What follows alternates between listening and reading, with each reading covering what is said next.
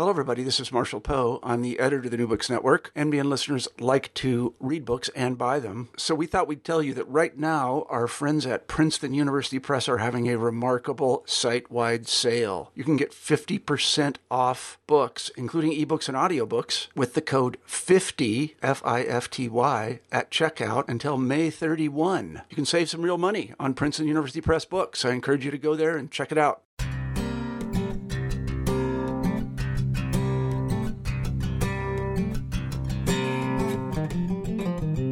Hello everyone, welcome to today's New Books in Education. My name is Pengfei Zhao, one of the hosts for New Books Network. Today I will be talking with Aaron Kuntz about his book, The Responsible Methodologist, Inquiry, Truth-Telling, and Social Justice. Aaron Kuntz is a professor, research methodologist, and department chair at the University of Alabama. In this award-winning book, Aaron casts a thought-provoking argument on the role of research methodologist, the meaning of truth, and a researcher's responsibility. He problematizes the conventional research practice and advocates for an activist approach to social and educational research. In what follows, you will hear my conversation with Aaron Kuntz on his book and his intellectual journey. Welcome, Aaron. Thanks for joining us today. Thank you for having me. Yeah, let's start with a brief introduction. Maybe you can just briefly introduce yourself to our audience. Sure. My name is Aaron Kuntz. I am a professor and department head of educational studies at the University of Alabama. I teach qualitative inquiry courses and philosophy of education courses, all primarily at the doctoral level. In terms of my background in education, I received my doctorate from the University of Massachusetts at Amherst in education, but actually my master's degree is in English literature. Oh, wow, cool. Yeah, and I will say that I draw on the skills that I developed, I think, of being a critical reader through getting my master's. I draw on that all the time. So that really has sort of helped me, I think, in my work. Then how did you shift from an English major to a major of education and then to become a research methodologist?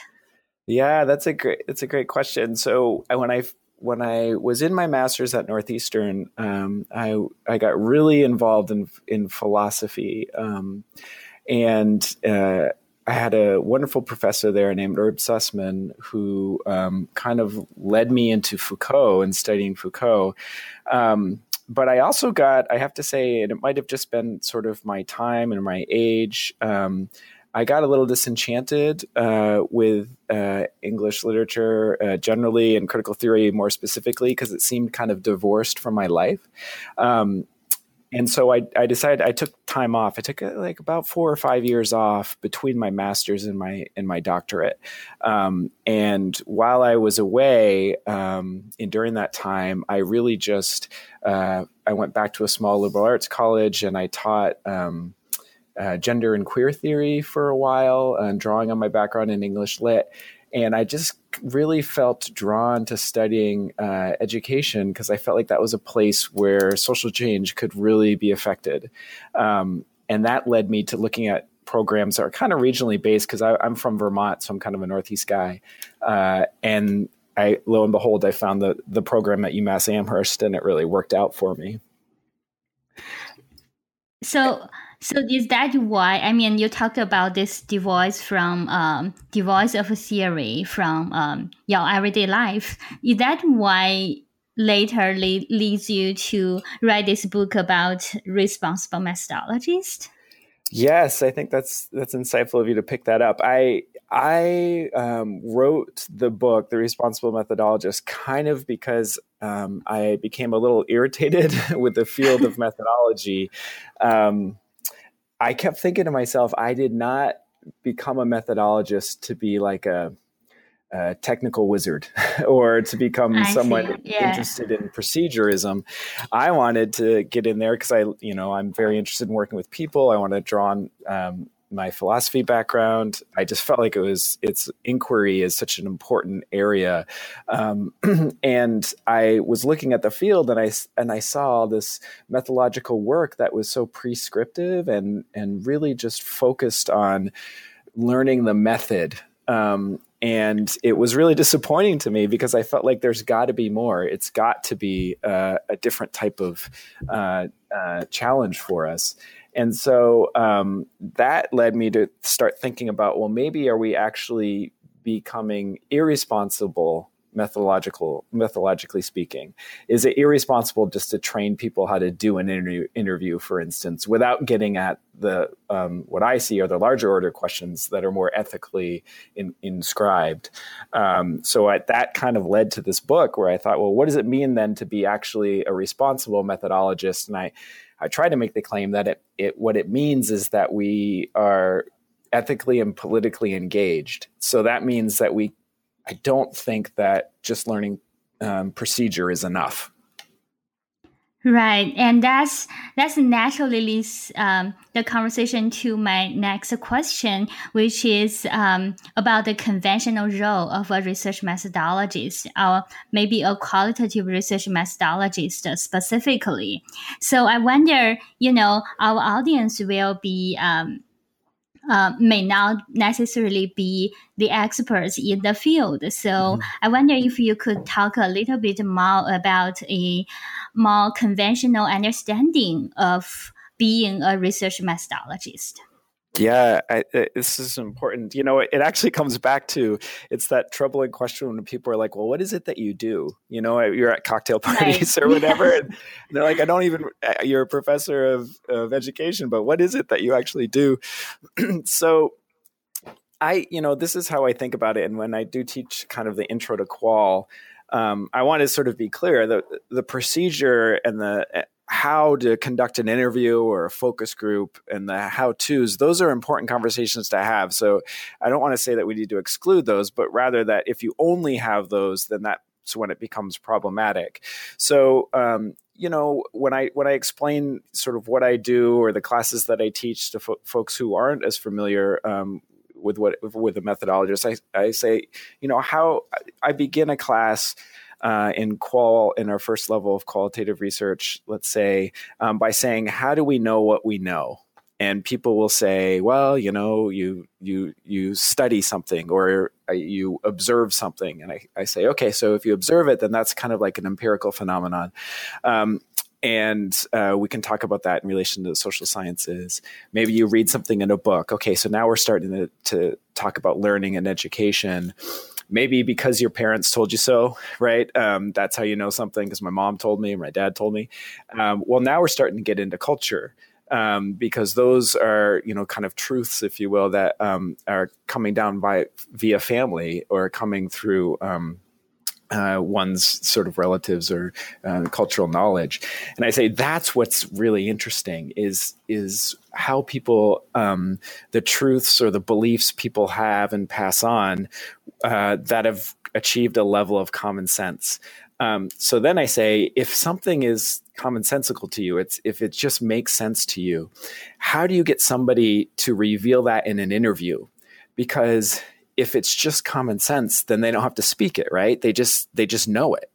And I say, well, there is where sort of cultural analyses meets procedure, because we have to think about, if I'm writing up an interview protocol, so I want to interview you, for instance, I need to figure out a way to get you to talk about things that you feel like you know inherently.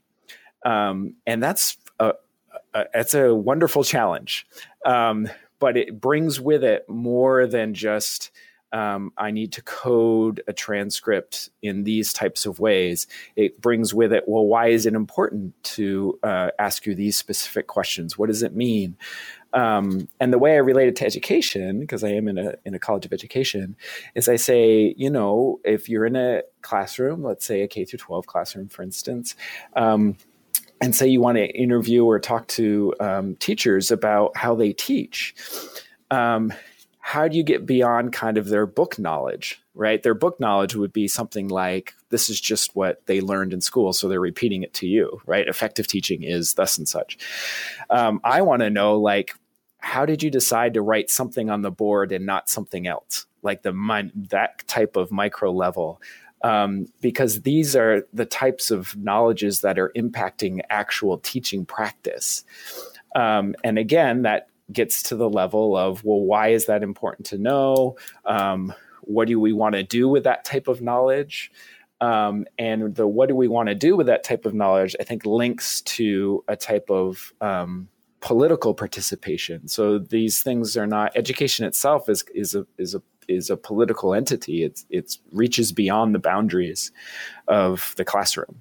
So, I've kind of thrown a lot of stuff out there, but that's kind of what I do in an introductory class to get people hooked into why this is important to think through.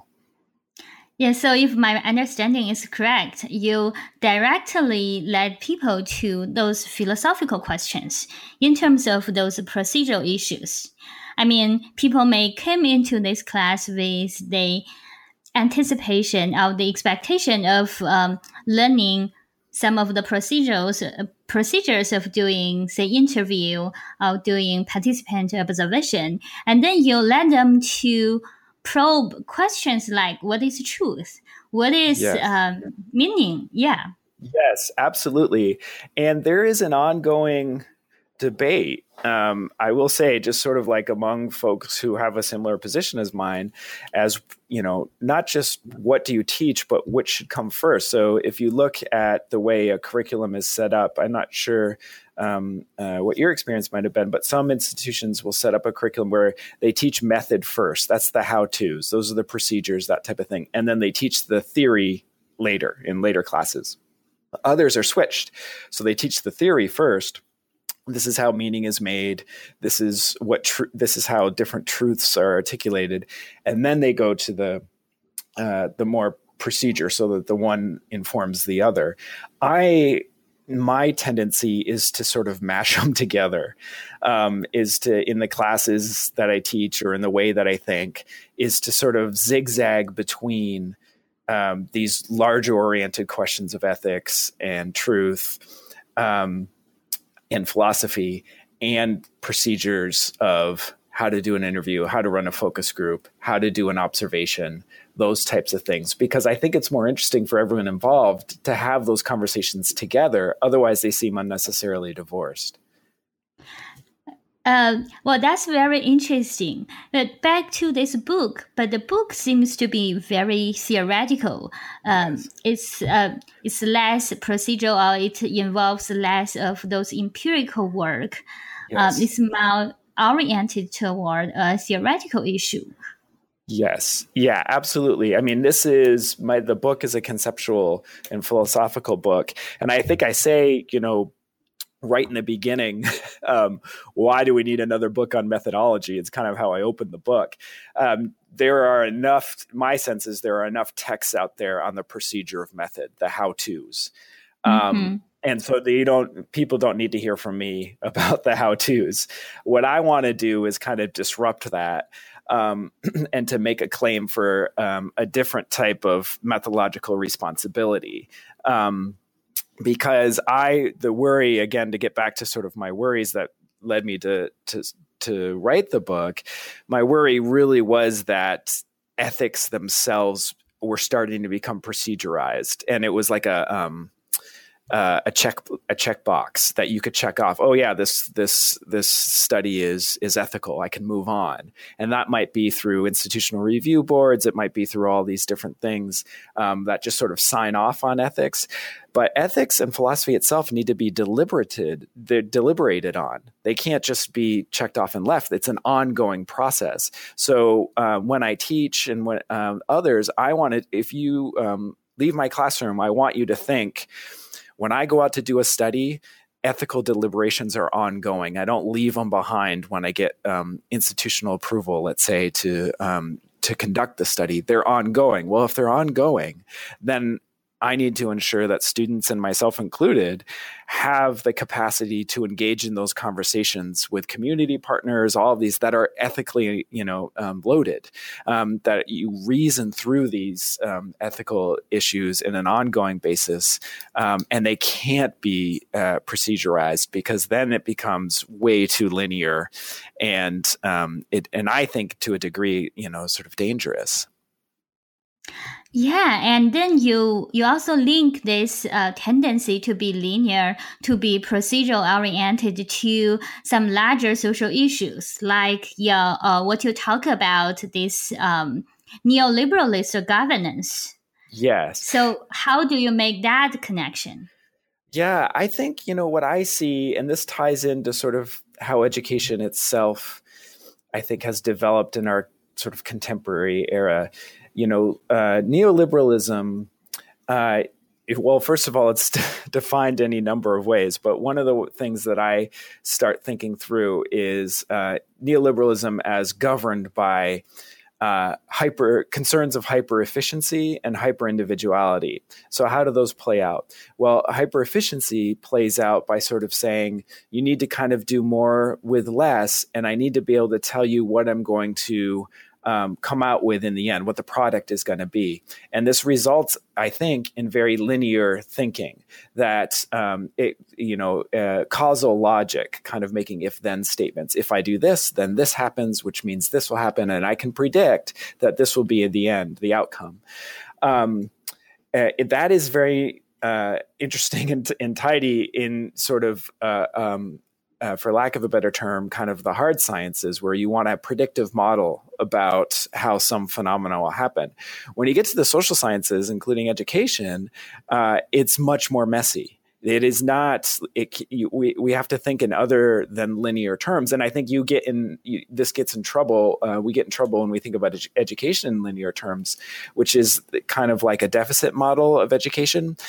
People don't have the knowledge they need, so we will give it to them, and that knowledge can be prescribed in first grade, second grade, third grade, and so by the time they get to fourth, they will know these things and be able to do these types of tasks. Well, many teachers, I think, will tell you that students don't always abide by those linear prescriptions, right? That they learn some things and then they unlearn some things and then they learn different things, and it kind of it's much more messy. So, yeah. And I think our contemporary moment right now, this sort of neoliberal, hyper globalized model that we all sort of fall under ends up being and making people enamored of methodological procedure and expertise named in particular ways. And I keep wanting us to pull back to say, no, we need to intervene differently in these situations. So if I hear you correctly, I think you are trying to make the connection between neoliberalism and the conventional role of research methodologists. You are trying to say it's actually this larger social structure or social context that creates or maybe gave rise to this particular type of research methodologist practice. Yes, absolutely. And it happens in kind of macro and micro ways. And actually, I'm really interested in the subtle ways that it happens, right? So if you think of, for example, it seems like a mundane example, but if you go to a party or a cocktail party or something and you meet people, one of the first questions they ask is, what do you do? Now, they don't mean in that situation, and lots of other people have made this observation before, so it might be sort of cliche by now, but I think it's nonetheless important. They don't actually mean like, how do you live your life? They mean, how are you economically productive? So such that some people will feel ashamed of what they quote unquote do because their job is not seen as especially interesting, or they maybe are unemployed, right? So it just is an interesting marker that one of the first things culturally that folks have learned to ask others is, what is your job? and tell me about what that entails, as though that were, it would give insight into a person's being. And I just wonder, like, how did that happen? And it's not that that like in the liberal times or even in the Enlightenment era, that question maybe wasn't asked. It's rather that in the neoliberal time, that question takes on extreme weight of importance. And it links into this sort of economic dominance of values that ends up being problematic. So this is an example of me zigzagging between the micro issues and the macro issues. I see that as these sort of macro contexts of our times. And then the methodologist ends up saying, it's easier to say in an elevator, well, I'm a phenomenologist, which means that I do interviews. Right. As opposed to sort of saying like, well, I'm a cultural critic and that means these types of things. Right. So this issue of naming takes on increased importance. Well, yeah. And that's, it sounds to me that kind of zigzagging is very important. It actually leads us to see the larger picture. It leads us to think out of the box and maybe also to do the disciplinary reflection. And I think it's very important because like the field of qualitative inquiry has been it's relatively new. Compared with more well-established fields such as anthropology and sociology, right. It's a new field. And I don't know how much disciplinary reflection has been conducted by people in the field. Yeah, that's such an important point. I often will say, that my job as now a professor of qualitative inquiry or qualitative research did not exist, relatively recently. This is a new phenomenon, this job. And really, although there are other people that should, be recognized by it, I say, if not for someone like Norman Denzin at the University of Illinois, who has fought, I think, on many different levels to establish the field of inquiry and research methodology in qualitative terms. If not for his work, my job wouldn't exist. And you look at the work that he and others have done to, in many ways, establish a degree of the discipline, kind of almost a canon that we can look back on. Now we have the Handbook of Qualitative Research. We have journals dedicated to qualitative research, whether it's qualitative inquiry or the qualitative studies in education, those types of journals. They're all in, the history of education generally, they're very new. And so we have this evolving field that it now has a history, but is still changing. And drawing from, like you're mentioning, sociology, anthropology, economics, all of these different areas. So it's really important. And this actually leads back again to your earlier question about what led me to education. It's also inherently interdisciplinary. Methodological work is interdisciplinary because we need to pull from all these skills, whether it's skills of critical reading and the like, from all these different disciplines, which makes it all the more interesting from my perspective. Yeah, and from this perspective, from the perspective of disciplinary reflection, I really think the book has been making very important contribution to the field, and has been pioneered in this disciplinary reflection. And also, I think two other things I feel very important, very worth noticing about the book is your rejection of the logics of extraction and also the rejection of moral relativism. Yes. So I think the book really articulates well the idea of relationality from the perspective of post-structuralism and the new materialism. So in what follows, I really would like us to cover this both. The two critiques. But let's start with this rejection to the logic of extraction. So what is that? Yes. Give us some examples. Yeah, absolutely. So I became interested in this because it seemed to me that often the role of the methodologist, what method did, what people were supposed to be skilled at in terms of methodology, was to take something out of context, to sort of extract it, rip it from context, and understand it unto itself. So if we use an example, one of the examples I give in the book is the interview. So if I were to interview you, here's how traditionally, in terms of conventional methodology, this is how it would work, a conventional method. I would come up with an interview protocol. I would write it up. These would be the questions I was going to ask you. I would sit down with you, preferably in a very boring environment, right? Because we don't want distractions. And I would then turn on a recorder of some type, and I would ask you the questions to which you would respond. Then I would take the recording and I would produce a transcript out of it. So take the audio and put it into written words. And then I would do something that we love to call coding. Where I would go through and come up with themes, let's say, and everyone loves to do open, axial, and selective coding, which is kind of like a vestige of grounded theory, where I kind of explain it in some ways as the first thing you do is kind of like in American education when you were in ninth grade English class, you came up with themes from a Shakespearean play. Well, that's kind of what we do initially with a transcript. You read through, you come up with themes, then you compare those themes to one another. This is moving towards axial coding. So now we've kind of pulled themes out of the transcript itself, and we've situated them side by side in order to understand them in relation.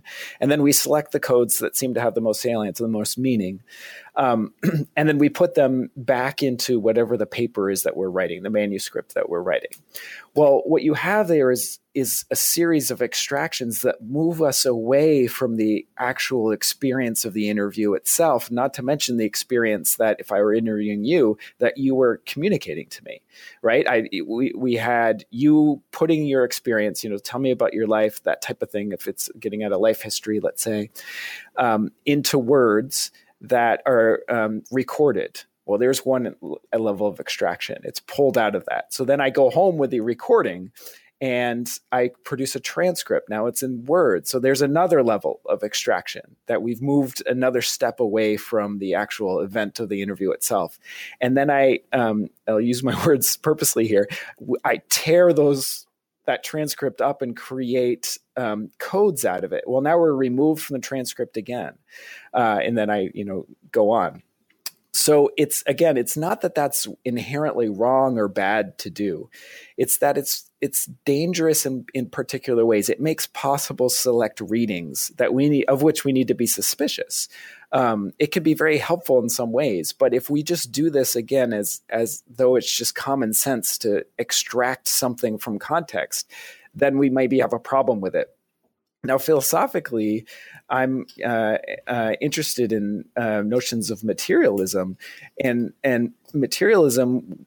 In some ways, different materialist philosophers would say, like, this is a problem. We keep extracting things out of the context, and then we lose the context. So we need to go back and understand things a little bit more imminently in the moment of the context. So what I write about in the book is that much of the methodological work that I see, much of the training that methodologists undergo is governed by a logic of extraction.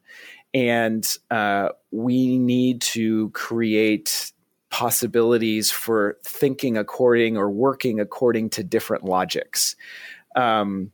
Because it lends itself, I'm suspicious of it because it lends itself to this methodological procedurism that I see in the academy right now, and that I'm hopeful that we can disrupt. And again, I always say, like, listen, it's not that it's inherently wrong, but we need to be suspicious of it because everybody's doing it, and we need to find alternative ways of thinking through these things. Well, that's very interesting, and I look forward to hearing this alternative way. But like before we move to that alternative direction, I have this one more question about why this logics of extraction is inherently related to a sense of moral relativism, or a sense of moral indifference. Yes. Yeah. Well, and I think, the idea, it happens in different ways. That last term that you use, that sort of moral indifference, I think is really important. So what happens, I think, is when we move out of specific contexts, we no longer are as attentive to the ethical or moral practices of that context. And we become operating by or governed by more general or normative ethical claims or moral claims. And it can happen, I think, in a couple of ways. So to get back to sort of the irritation that led me to write the book, I got frustrated because people didn't want to have conversations about ethics and morality that were more than procedural. So it happens with folks who are very well-intentioned, who were maybe doing some sort of like liberatory, who are governed or interested in liberatory theory or even liberal philosophy. And it came to sort of like, you have your culture, I have my culture type thing. And that the role then of research was to simply describe what your cultural norms were. And then I would describe what mine were, and we would sort of wash our hands of it and move on. And I thought, well, that's not helpful. It's not helpful in terms of like bringing people together or dealing with what I see are the more important issues of the day that require a relationship.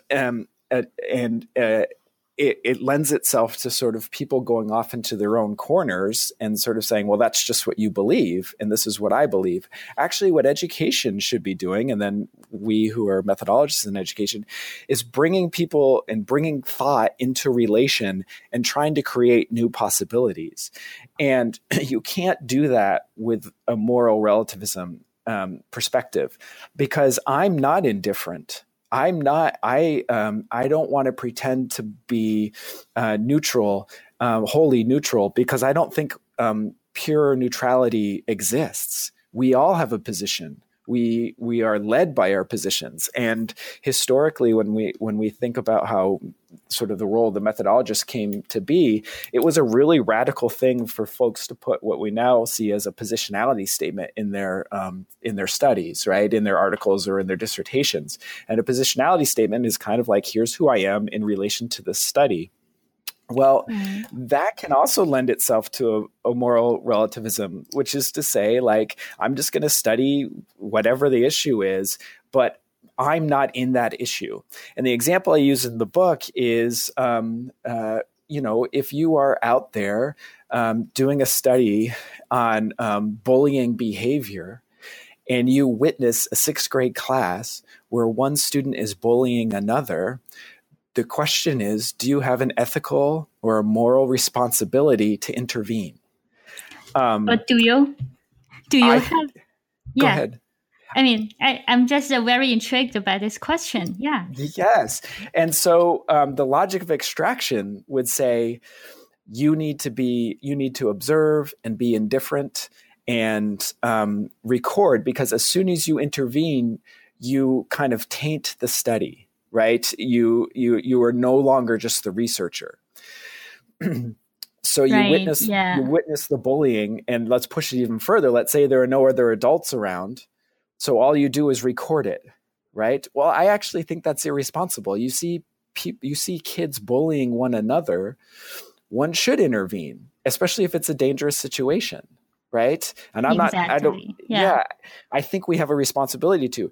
But if you operate on a logic of extraction, you think, well, I'm going to take this experience that happened between these kids, I'm going to extract it out of this context and do my own analysis. As soon as I intervene, it will no longer be a study. It'll just be like an event, right? And I want to say, what has happened to us such that we think this can happen? And I'll give you another example that comes, I believe I have it in the book. It came from me personally. I was on a dissertation committee that was dealing with nursing education, and there was the study that was being done on chronic pain management. And the person who was overseeing the study, or the person who was that was the student that was writing the dissertation, became quite close to the participants because they were talking to this person about chronic pain situations that are, deep and full of emotion and that type of thing.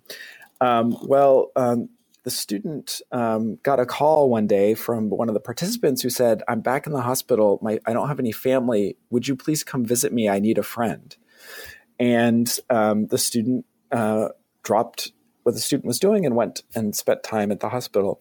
Well, when the student revealed that to the dissertation committee, one faculty member actually said, "Well, now you've ruined the study. You're no longer objective. You're no longer neutral. How can we even believe your results? You're no longer impartial." Oh, wow. That's very serious critique. I mean, yes, absolutely. And it draws from this logic of extraction. You no longer can extract either yourself from the experience or the experience from what you know. And I realized at that moment and articulated this, like, that is asking methodologists or asking researchers to no longer be human. Because the human thing, from my perspective, is to actually go to the hospital. The human thing, the ethical thing, is to intervene in the bullying situation. And if we have procedurized our role as researchers such that we no longer can intervene, I think we've done a grave injustice to the role of the inquirer or the role of research. And it gets back to that idea of like, well, we just end up becoming divorced from reality, and we might as well be replaced by cameras, right? That you just play the recording of the event or something like that, or computers. No, we have an ethical obligation to intervene, and that student and others should properly think through the relations, but should dive into them rather than try to separate oneself from them. So this is very thought-provoking. I think you are actually making this statement about this traditional type of research, which is kind of pushing us to, in some of these extreme cases, trying to push us to make the choice to choose between being a human or being humanitarian and being neutral, being very objectivist. Yes. Yeah. And from my perspective, this is why I'm interested in kind of mundane. I mean, those one would think, and one would actually hope, I suppose, that they're kind of, like you said, extreme examples. I think these types of things happen often in more micro situations, and they seem nearly mundane. We just are conditioned to sort of not even think about them. And that's when I get really nervous, frankly, because this can get conditioned out of us. So we start to take on these ethical claims of objectivity and neutrality as a matter of course. So suddenly we think, right, on one hand, let's use a different example. It maybe makes sense for some folks that if you're studying a school situation, it shouldn't be one where your children, let's say, are enrolled. I've heard this before, right? Because then it's kind of like studying your backyard, right?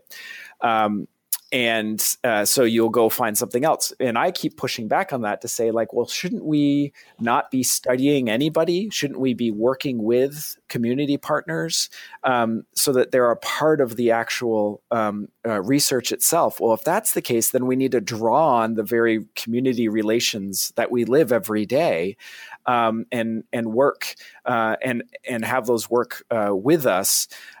It's not to say that that studying a distanced environment or context is wrong. It's just that it has particular type of consequences.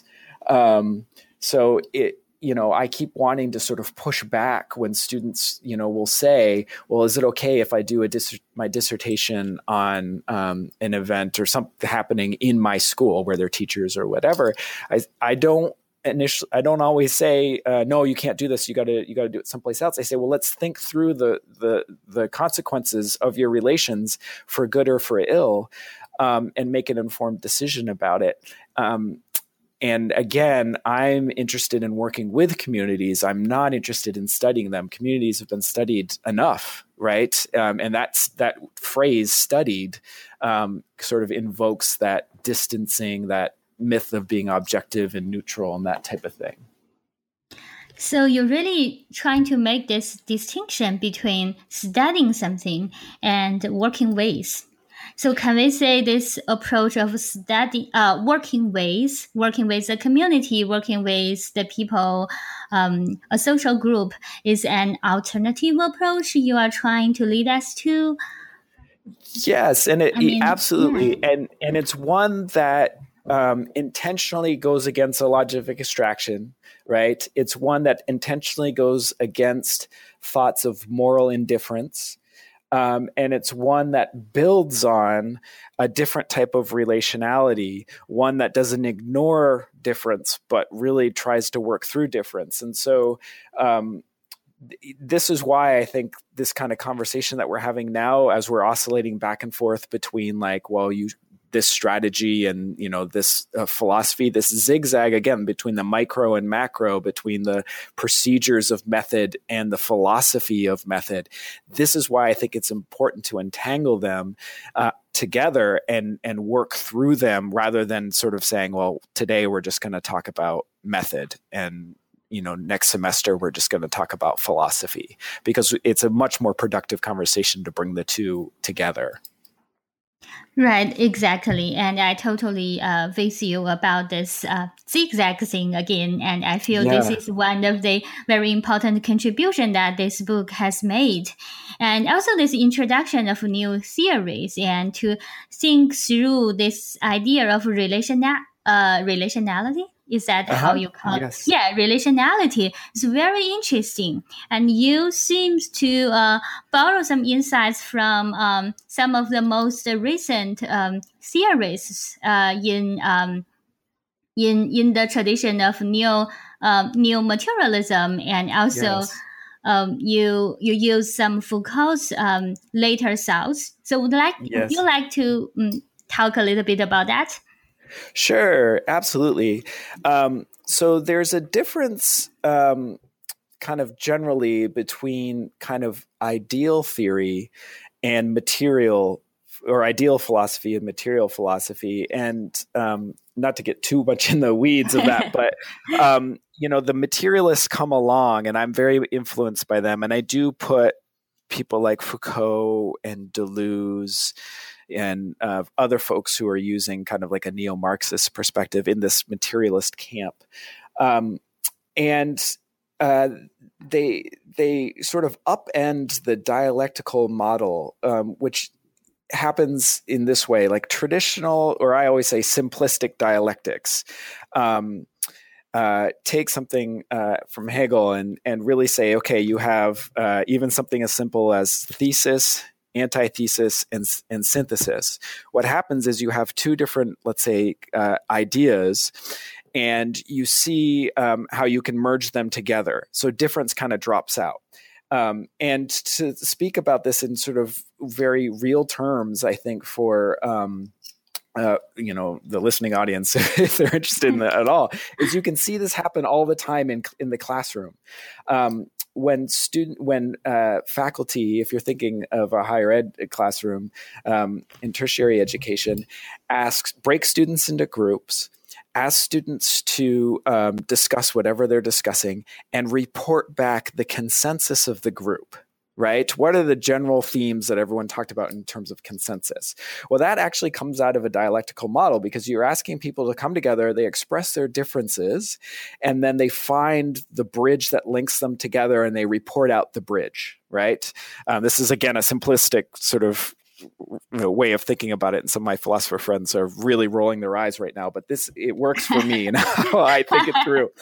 Yeah. But I mentioned this the other day to somebody, and they were like, that was my whole graduate school experience, was that faculty would raise an issue, ask a question, break us into groups, and then ask us to report the consensus.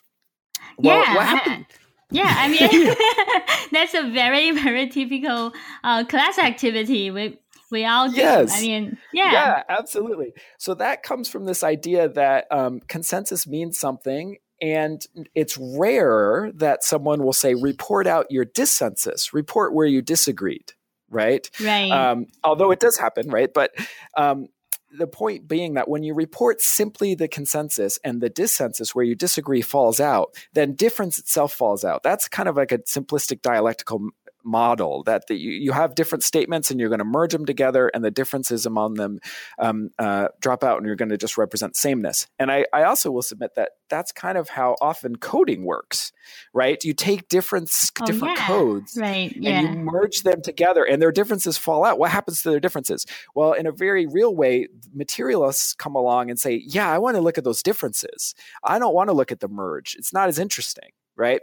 And for some reason, the sameness has kind of become normed. It's kind of like, again, it gets back to that idea of common sense. That's how one has been trained culturally, and then it becomes legitimated in educational institutions to sort of think.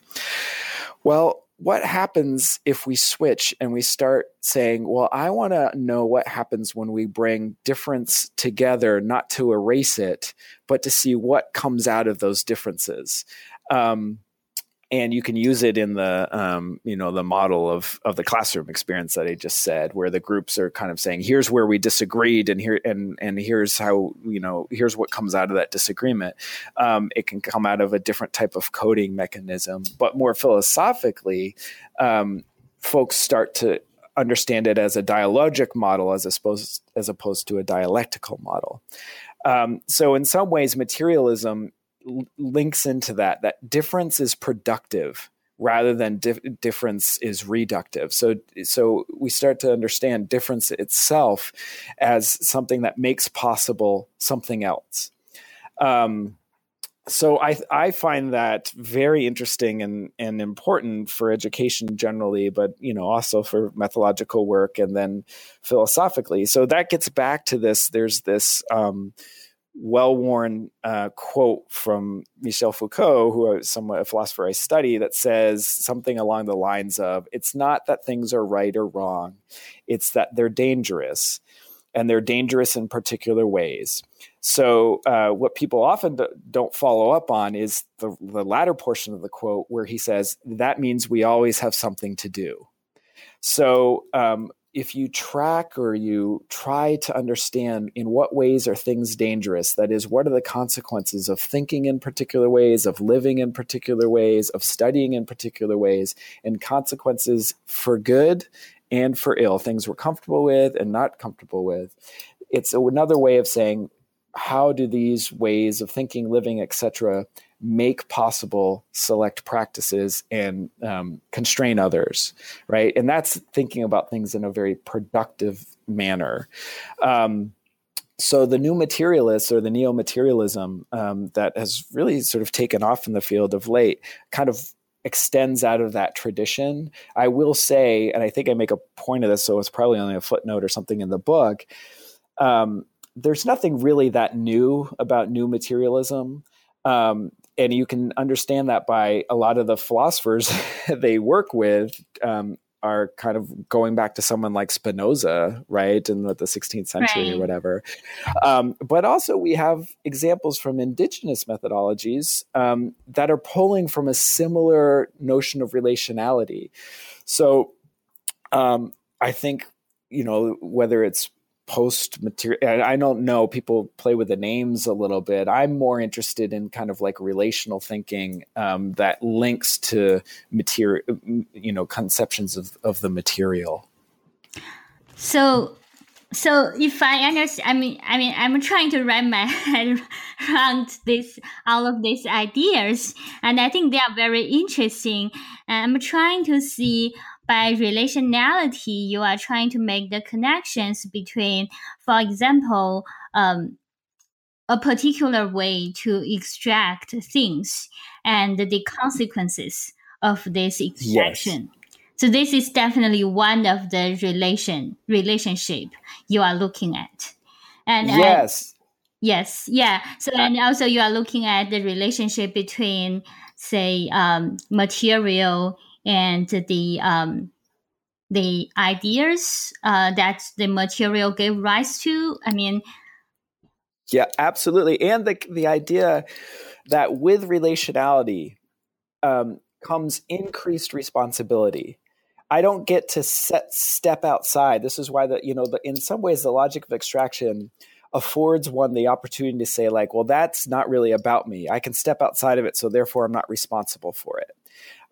But actually, if you think in terms of in terms of relations differently, that you are never external to the relations that you're examining or that you're articulating, whatever it is that you're doing at the moment, you actually are more responsible for them. You have more of sort of an ethical relation to them. So if we use the example of our worlds right now, one doesn't get to exclude oneself from what's happening right now around, pick an issue. There's so many out there, unfortunately, in the world right now. One doesn't get to exclude oneself from discussions of nationalism in Germany versus nationalism in the United States versus issues of immigration, right? You can't say that's not about me, because we are relationally bound within all of these different issues. And so that's where that sort of philosophical stance gets you. Logic of extraction says, well, I can extract myself from that context and sort of understand it with a degree of indifference. And I think that's really dangerous for those of us who are working in the academy, because it grants itself this idea of the ivory tower, right? Where I am separate from that which I study. So as a result, I have no ethical obligations to whatever I study.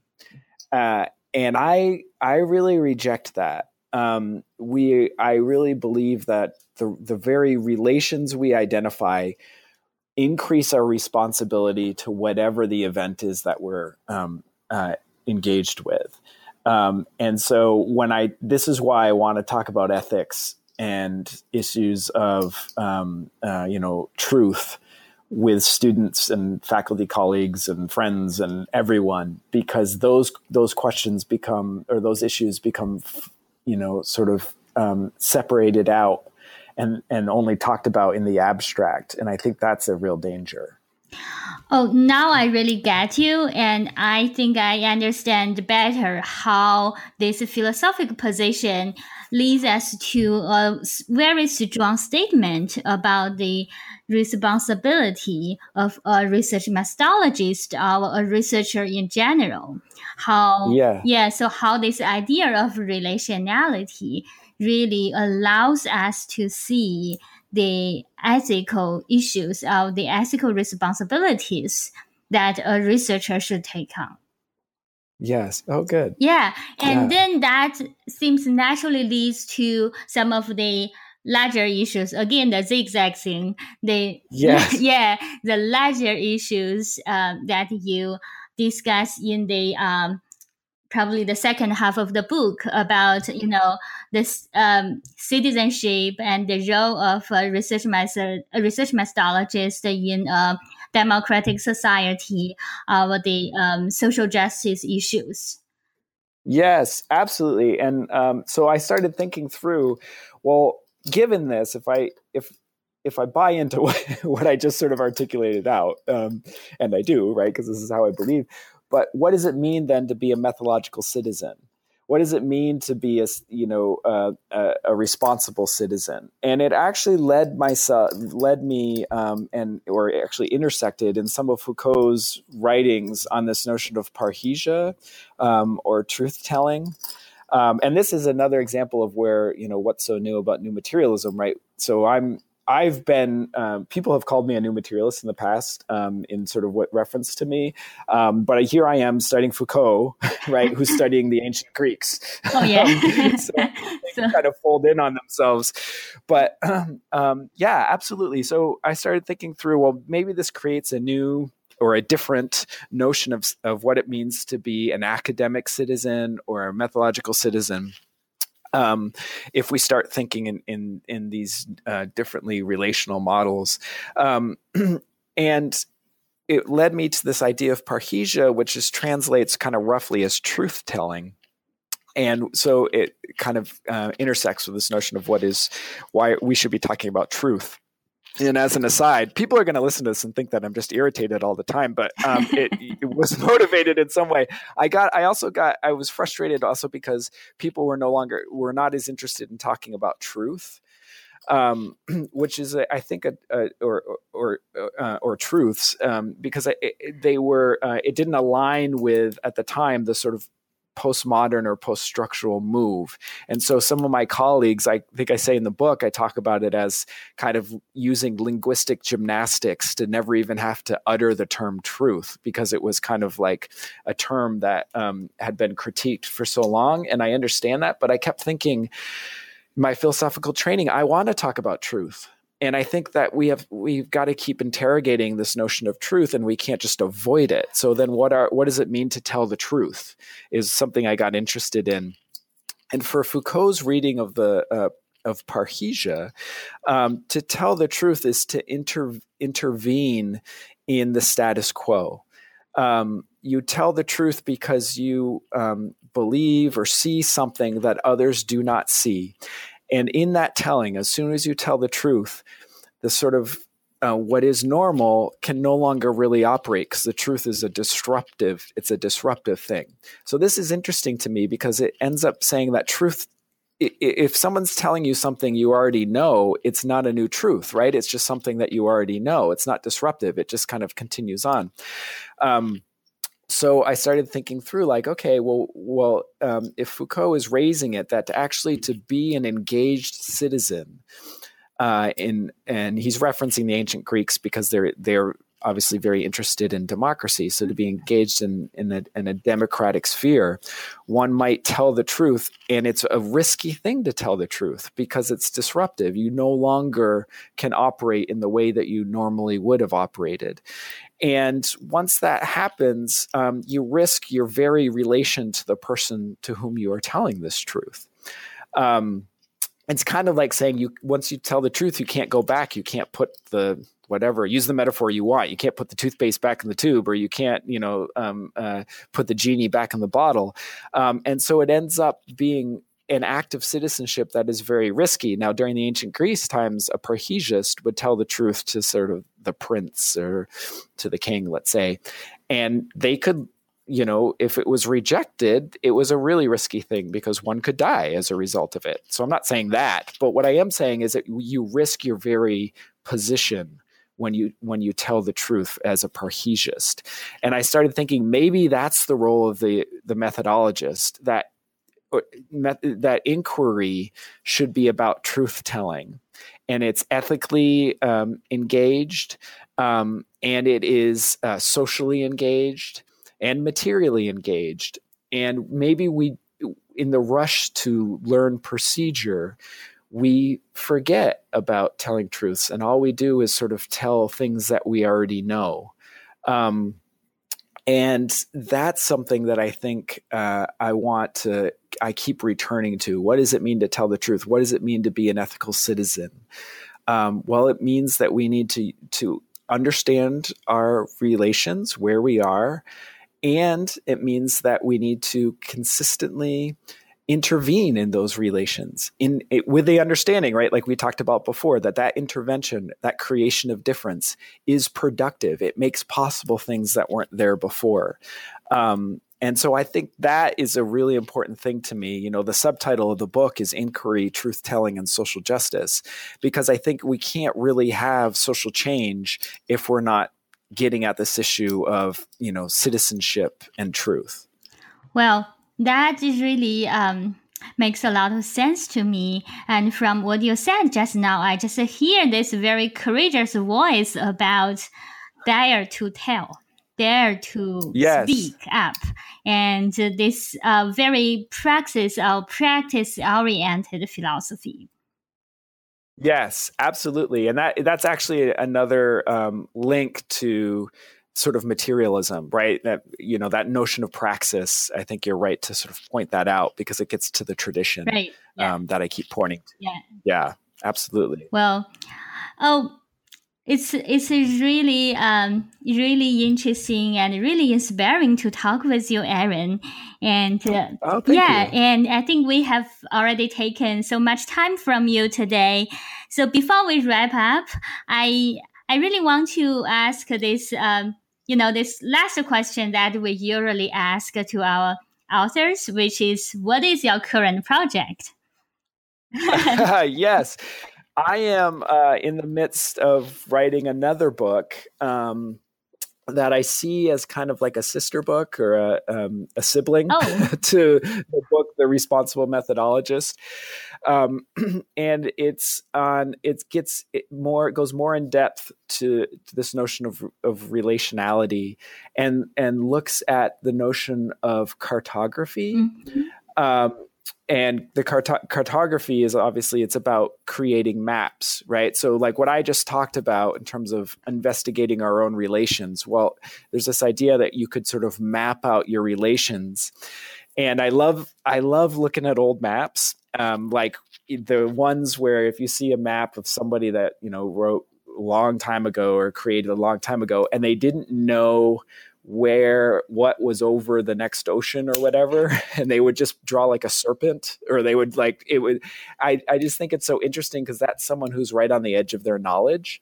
And so I'm writing about inquiry as cartography, and I'm also thinking more philosophically about the notion of virtue, because virtue is very interesting to me because it's not about what you will do. That's kind of prescription, which would lead back to the sort of procedurized logic of extraction that we were talking about before. So if virtue is not prescription, it's not about what you will do, it's about what you should do. And that brings in ethics. And I'm really interested in having conversations that get at, okay, well, what are our ethical inclinations and what are our ethical obligations to being, to use our terms before, kind of a citizen, a methodological citizen. And so the role of the inquirer as a cartographer, as someone who is mapping things out so that they can make possible something new. And in that making possible of something new, therein lies virtuous practice. So that's really what I'm working on right now, my latest kind of book project. Wow, that sounds fabulous. When do you think you can get this book out? That's always the question. Well, yeah, maybe I shouldn't ask. No, it's good because, keep me honest. But the manuscript is due to the publisher in July, mid-July. So I will hopefully, I'm working through it. I've got the chapters. I've got 7 chapters. I also go a little bit more specifically into a specific notion of materialism. So a couple of chapters kind of set that up, and then I get to cartography. So, gosh, cross fingers, toes, legs, everything, because my hope is that I'll send it in July to the publisher, and then it'll be, that would mean that it would be out either in the winter, this coming winter in 2018, or the spring of 19 is my guess. Well, that's cool. And then we look forward to having you again, maybe next year. Oh, absolutely. I would love that. This has been a wonderful conversation. So thank you so much. Yeah, it's really pleasant to talk with you. And thanks so much for sharing with our audience your thoughts and your experience with this book. Oh, absolutely. And thanks to you for for taking seriously these ideas and coming up with such wonderful questions. It's really nice. Oh, my pleasure. I really enjoyed reading it. Thank you. Yeah. All right. Take care. Bye-bye.